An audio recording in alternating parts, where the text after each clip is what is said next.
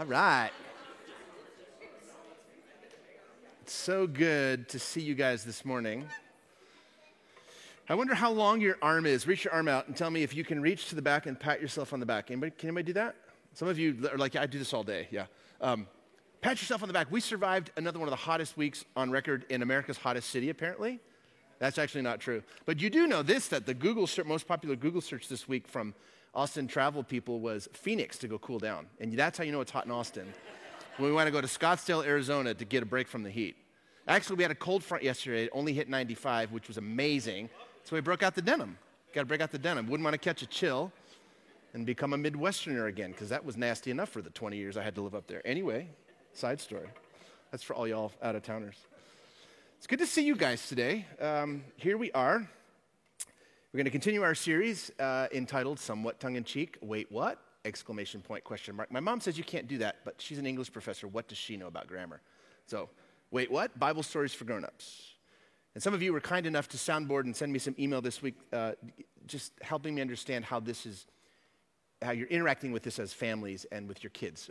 And so that was very helpful. It's always good to know. Mostly we send words out into silence and we have no idea, sort of like singing in the shower, right? But anyway, I read this week that shower time is 2% washing, 8% whatever else, and about 99% finishing conversations we wish we would have had. Does anybody else?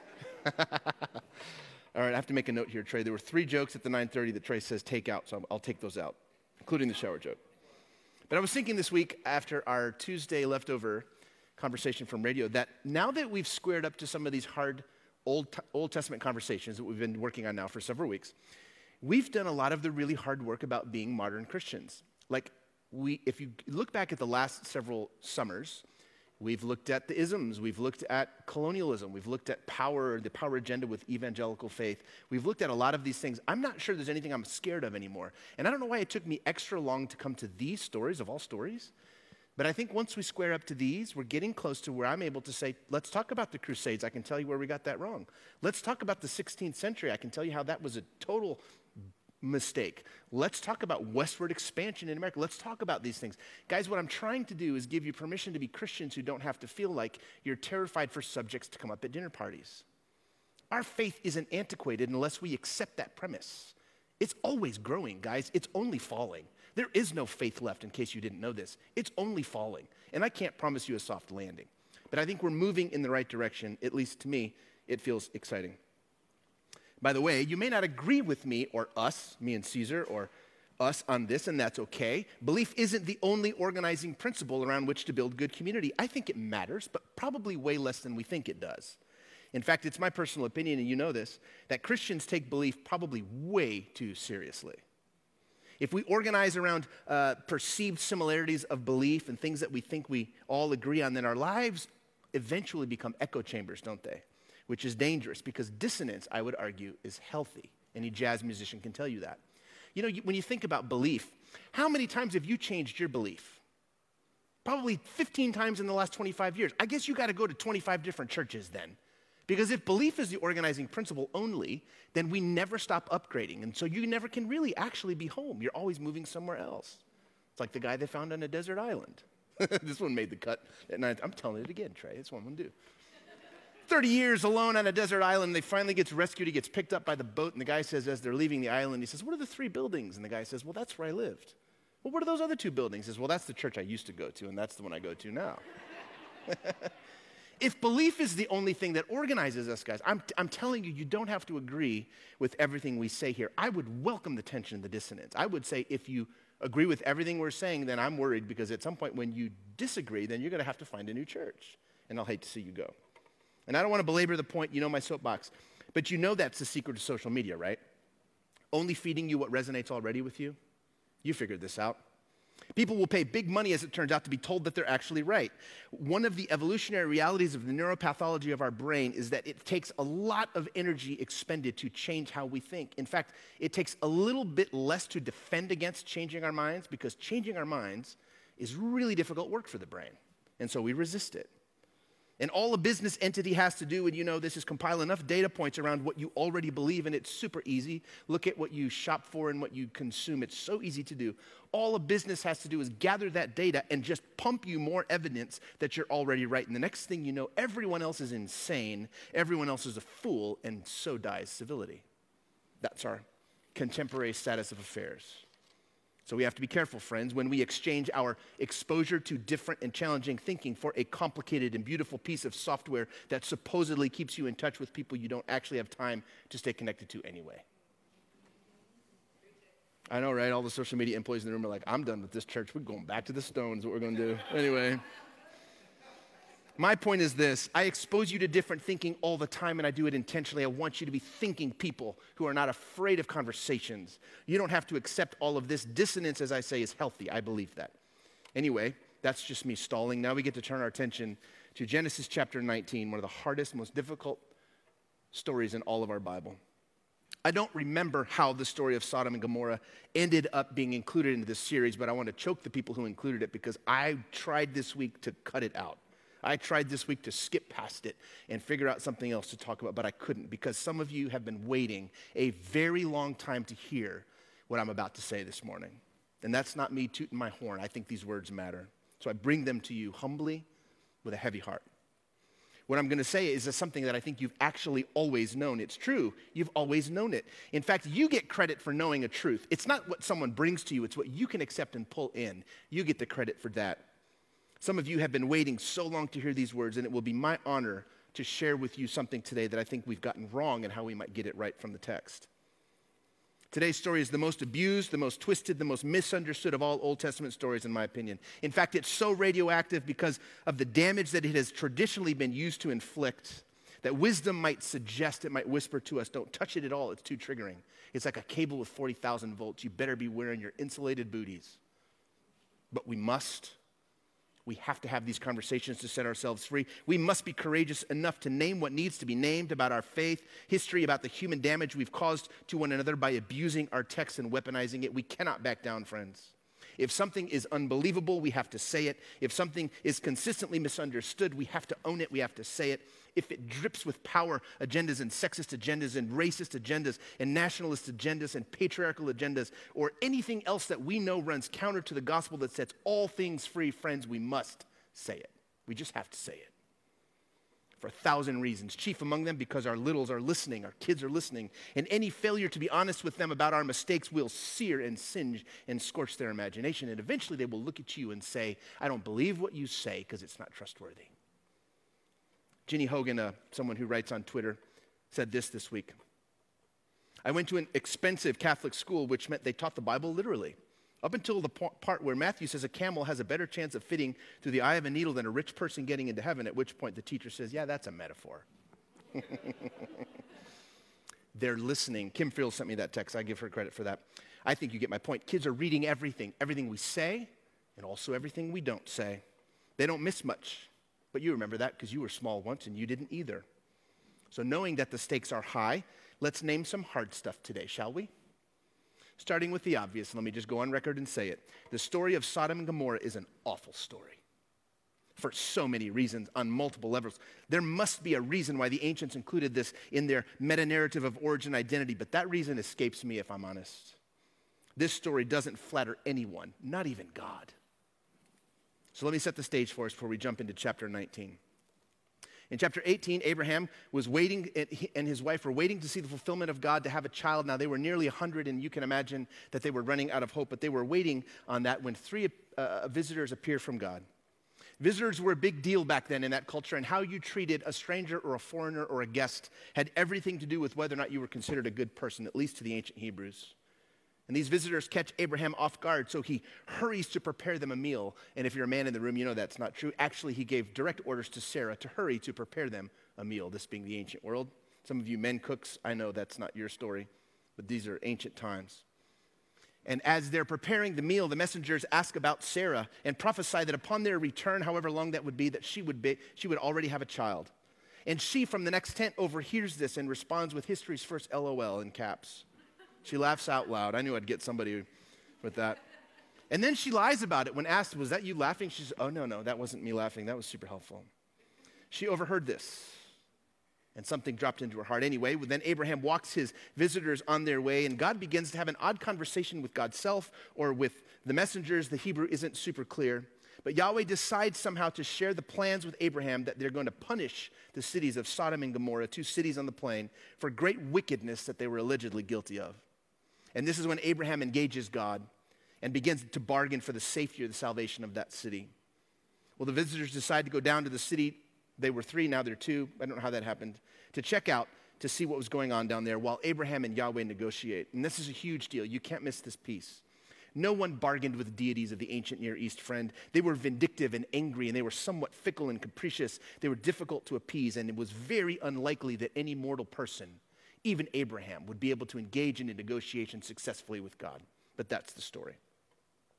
Then Yahweh and Abraham bargain, and they talk this down. They go from 50. What if there's 50 righteous people? What if there's 45? Well, would you do it for 35? Well, how about 10? And I think at this point, Abraham's doing the math, and he's trying to think of all his family members that he thinks might be righteous in the city of Sodom. Well, when the angelic beings get to the city, apparently it was a far way off, Lot, Abraham's nephew, acting much like his uncle, tries to show great hospitality. And when he sees these divine visitors come to the gate of his city, he compels them. He basically begs them to come home with him. Now remember, how one treated their guests was everything in the world, and so Lot is acting very much like Abraham now. And this is when things get really, really strange. Lot takes them in, even though they resist at first. You see, they were on a reconnaissance mission. They wanted to see if the city was as hostile and as evil as they were told that it was. They intended to sleep in the square, in the open square, which doesn't sound like a good idea even today. They wanted to see what these people were made of, but in the end, they relent and they follow Lot to his house. But it was too late. The men of the city had seen this all go down at the gate. And so they, the text says all of them, assemble a mob and met up at the house of Lot. Angelic visitors weren't an everyday thing. And so pounding on the door, they demand Lot turn over these guests. Why? Well, that's an issue of great debate, if I'm honest. Lot goes out, steps outside the door, and he begs them to reconsider their demand, but they're unswayed, and that's where we'll pick up the story. So Genesis chapter 19, verse 8 through 11. It reads like this. Look, I have 2 daughters. This is Lot speaking. I have 2 daughters who have not known a man, meaning that they are virgins. Let me bring them out to you and do to them as you please. Only do nothing to these men, for they have come under the shelter of my roof. But they replied, stand back. And they said, this fellow came to us as an alien, and he would play the judge. And you just need to know that Lot and Abraham were not natives of these cities on the plain, and so they were outsiders. Now we will deal worse with you than with them. Then they pressed hard against the man Lot and came near the door to break it down. Things were getting tense. Verse 10. But the men inside, these angelic messengers, reached out their hands and brought Lot into the house and then shut the door. And they struck with blindness the men who were at the door of the house, both small and great, meaning young and old, so that they were unable to find the door. Now we're going to stop our reading of the story there. I'm guessing you know how the rest of the story goes. Lot and his daughters get out of the city, as does Lot's wife. Interestingly, his sons-in-law didn't believe it was going to happen, and so they don't leave the city apparently. And then the city burns under hellfire and brimstone, allegedly the work of God, which feels weird but similar. Remember, not that many chapters before, we heard tell of a story where God wipes out humanity and only saves a small righteous remnant. Same kind of an idea. That would have been Noah's Ark. This time, fire is the weapon of choice, not water. Anyway, if I'm honest, it's an ugly story. So let's interact with it. You ready? Phil Donahue? The floor is yours. I want to know from you, the reading of that, what are your thoughts? What's shocking here? Not me, you're asking. Yep, not you. Come on, you know how we do this? Raise a hand, let me know what you're thinking. Yep. This actually sounds really, really good on the broadcast on Facebook and on YouTube, so hold your thoughts till you get the mic. What comes up at the reading of this story? Yes? At the start, you think, man, it really sucks to be a woman. Whoa, to be a thank bargaining you. chip. Thank you, yeah. Yes. Very much so, yes. The xenophobia feels really familiar. Yeah.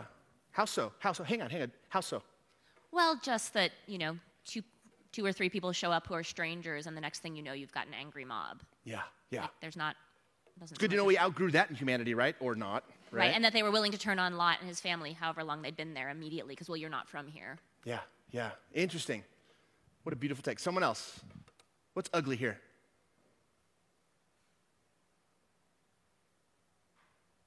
Raise your hand. Come on. Someone else. Julie and Wade, this is how we do church now in the summer. Julie and Wade are like, what's going on? The mic is moving around the room. Over here. Are you waving? You want the mic? You're being friendly? Yeah, there will be no being friendly right now in church. This is serious business. We're in Sodom and Gomorrah right now, friends. Anyone else? Okay, let me broaden the question. What's ugly about this? What's beautiful about this story? Can anybody find anything beautiful about this story? We won't jump on you if you do. That's okay. Over here. To your left.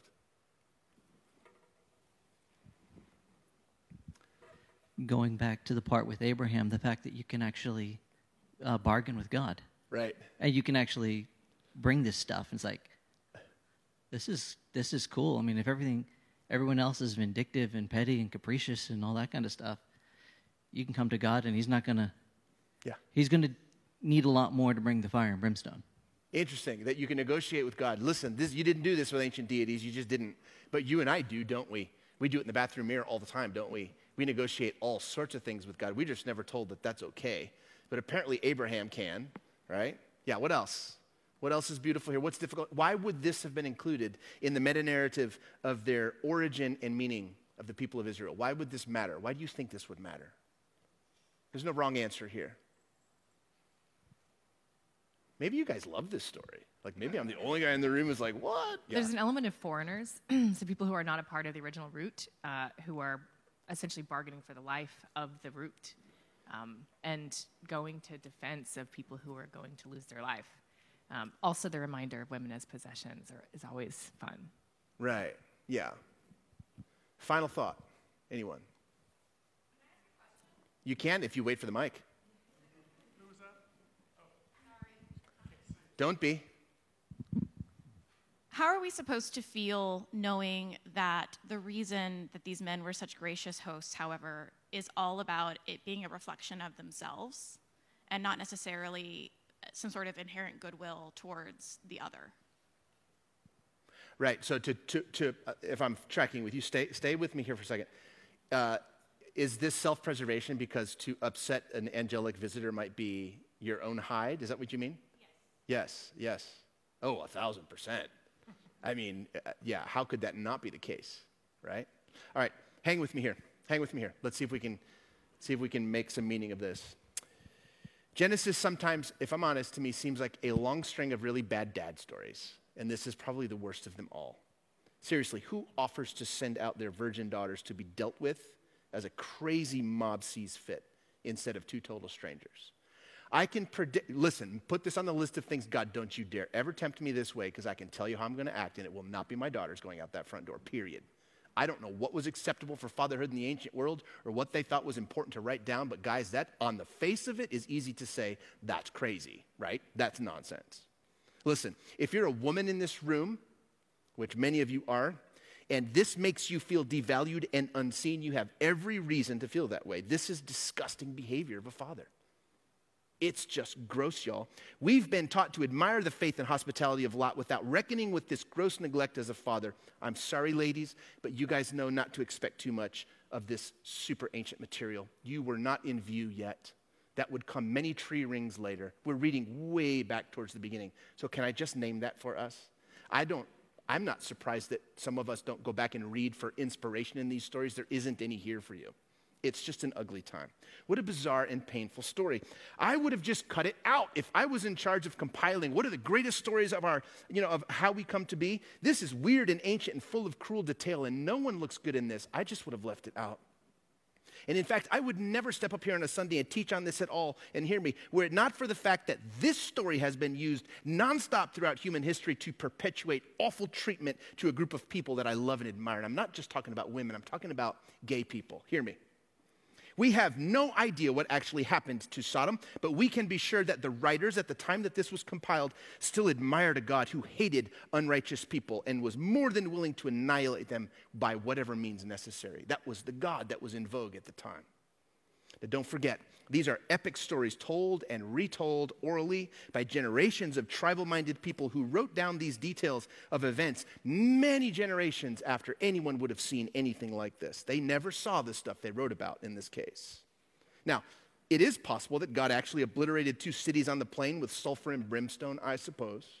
It is possible that this was a mythical retelling of a natural event like a massive earthquake and the possible volcanic activity that would have resulted. It's possible. The site that most archaeologists agree upon that would have been the site of the city of Sodom sat literally on a volcanic fault or on a tectonic plate fault. It's called the Jordan Rift Fault. What I can tell you is that God was still largely perceived at the time as a weather rascal, one who made it rain and made it not rain, made it dry, made it cold. So any misfortune, hear me, suffered by a neighbor that you hated and disliked, any calamity whatsoever, especially weather-related and cataclysmic in nature, would obviously be summarized and theologized as something that they deserved. Of course it would be. That's how it would have been interpreted. And over time, it would snowball into greater and greater hyperbole. Now remember, we did our little bit of Joseph Campbell in the beginning. Facts of the story and how they function in the imagination of faithful people, they're not always the same thing. And much of what we're doing is peeling between those two things this summer. But none of that, if I'm honest, is that all that interesting to me. I'm most interested in how a single Hebrew word was translated and understood and then used to authorize hatred and bigotry and homophobia. I think you know where we need to go right now. The question comes down to one word. How do we understand the Hebrew word yada in verse 5? Now, the version of Scripture that I read that's the most informed with the most current understanding would be the NRSV, and it reads this way. Where are the men, and this is the mob asking Lot, where are the men who came to you tonight? Bring them out to us so that we might know them. But if you've been around the Bible for a while, you know that that's not how it was until recently. Here's how it would read in the NIV. Where are the men who came to you tonight? Bring them out to us so that we might have sex with them. That's the translation. And this is where it gets strange. Now, I don't love Hebrew. You know this. I barely passed it. I only like to tinker with it when absolutely necessary, but today it is absolutely necessary. Here's the question. Why would one English translation render this word sex and another to know? Why would that be?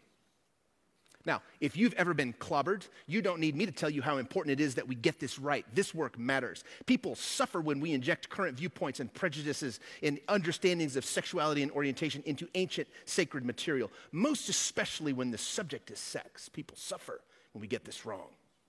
For my entire life, here's my confession, I have heard this passage taught as a categorical condemnation of homosexuality, general term. Which is interesting since that word appears 0 places in this text. In fact, I'll give you this for free. That word appears 0 places in the Old or the New Testament at all until 1946 in English. That's when the church felt in the West that it needed to repudiate what they thought was a decline of biblical morals of the family in the West, and so they inserted that word literally in 1946. There's a documentary film coming out about this by our friends Ed Oxford and Kathy Baldock, and it's going to be entitled 1946, The Mistranslation That Shifted a Culture. Let me just do a little bit of work around this. Paul's condemnation, his prohibitions in the New Testament would refer to 2 different groups, and you know these Greek terms probably, arsenokoitai and malakoi. And both of these words are rare and unclear, and neither of them can or should be translated as a general concept of homosexuality. That's foreign to the text. They refer to abusers of young men, which is how every other language translates these words up until 1946 in English, but I digress. Read some Ed Oxford and some Kathy Baldock if you need to. Here's my point. The men of Sodom showed up as a mob at the house of Lot to get to know more about these visitors. That much we know to be clear. What exactly that meant, we can't be so sure. But even if gang rape or sexual abuse was on their minds that night, hear me, these men of the city were not punished for desiring to live in loving, committed, monogamous relationships with men that they loved romantically. It's not the same thing. This is not an early condemnation of what I'm willing to march for, what you're hopefully willing to join me in marching for. That's not what this is. This is violence in the ancient world. This is power over. If this was sexual, which it may have been, it was about sexual subjugation, a grotesque display of sexual dominance. Friends, these are not gay men. The text says that it was all the men of the city, young and old, which is clearly hyperbole. But if it was a city comprised entirely of gay men, where did the children come from, guys? The text says young and old went to the house of Lot that night. Now, I know what the church taught you. I know what the church taught me. But that's not what actually the text actually implies, if we're honest. If you're going to make the case that that is exactly what the text prohibits and says, you're going to have to do that with a single word, and you're going to have to use a secondary, if not tertiary, definition of that word. Now, I'm not arguing that the Hebrew word yada can't or should never be translated as sexual knowledge. It can. But you need to know this. It shows up 900 times in our text, of which 1% of the time does it refer to anything overtly sexual. Y'all, we've bought a bag of business on this, and we haven't even questioned. But wait, preacher, you're saying the church has always taught me. I know what the church has taught you. We don't know what the men of Sodom intended to do that night or if this even happened, but what we do know is that it was about violence, not homoerotic desire. You want to know the truth, friend? Can I speak some truth on a hot July morning? This is the prime example in the Old Testament of Scripture used illicitly to sanction homophobia, hatred, disdain, contempt, and violence towards children of God, towards our brothers and our sisters who bring as much glory to God through the embodiment of their own creation as do any of the rest of us.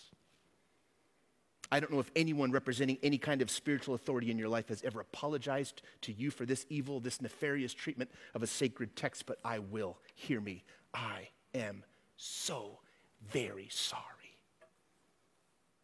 I am so sorry you were taught an ancient city deserved to be burned to the ground because of their alleged homoerotic display of love and desire. That's not at all what this was.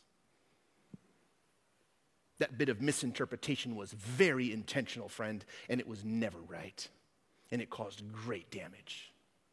Now, let's you and I assume for the sake of argument that divine wrath did fall on the city on the plain that day. Did you know how the major prophet Ezekiel interprets the sin of Sodom? Do you know what it was? You want to know what he thought was so deserving of such a calamitous ending? Let's read it together. It comes to us from Ezekiel chapter 16.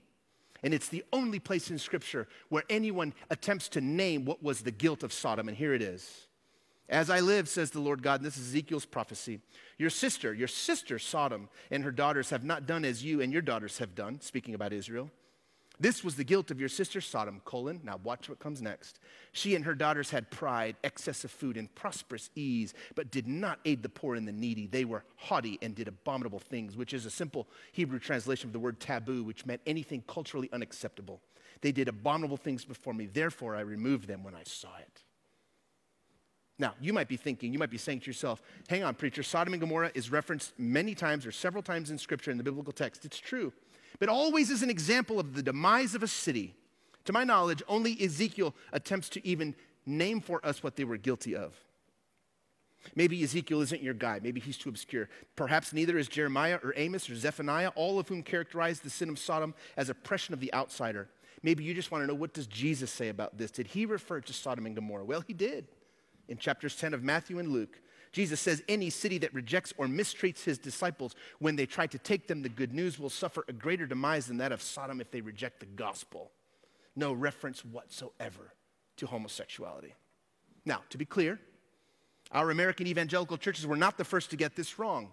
This misinterpretation goes all the way back to Augustine in the 4th century, our favorite friend in the Middle Times. But in America, let's be honest, we've made an art form out of misunderstanding this story. And we've allowed it to fuel fear and hatred and contempt for which we must repent. This final thought, this is a heavy subject. I know you can barely breathe. The sin of Sodom was pride and inhospitality, friend. They weren't charbroiled by God for homoerotic love. They acted violently as a mob against outsiders. That was their perversion. I wonder, was your church growing up honest with you about that? Did your church pay close attention to the stranger and the foreigner in their midst? Did your church name pride and gluttony and inhospitality for what they are, sin, or did they mostly just talk about sex? I sometimes wonder, friend, why you're here at all. Why you can even stand in a church after all these years of mistreatment and disdain. The very text around which we gather as Christians has been used to denigrate your beauty, your humanity, your beautiful and timeless divinity. I'm speaking directly to you, my friend from the gay, the LGBT community right now.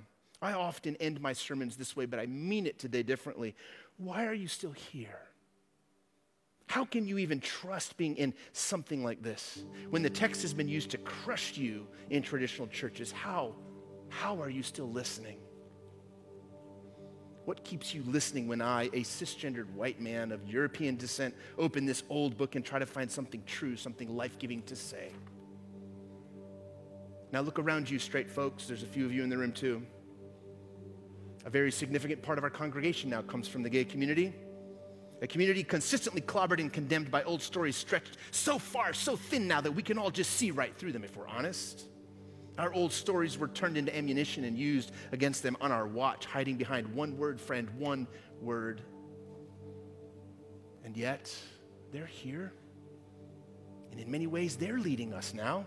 Their passion and enthusiasm are the wind in the sails of this little church on South Lamar because we cling to the gospel and treat our text, especially these super ancient stories, with great care, never assuming that the gospel and the text are always identical to what we were taught. No, we do great care with our text. Regardless, even if something in the old world said something that we don't agree with now, we would never allow it to give us categorical permission to hate anyone we know better. I have such admiration for the members of the LGBT community that we call part of our own family. How you can somehow still listen to a sacred text that has been weaponized against you to destroy your dignity. I would just simply say it this way: your resilience is our future, friend. I wonder if you've thought of that.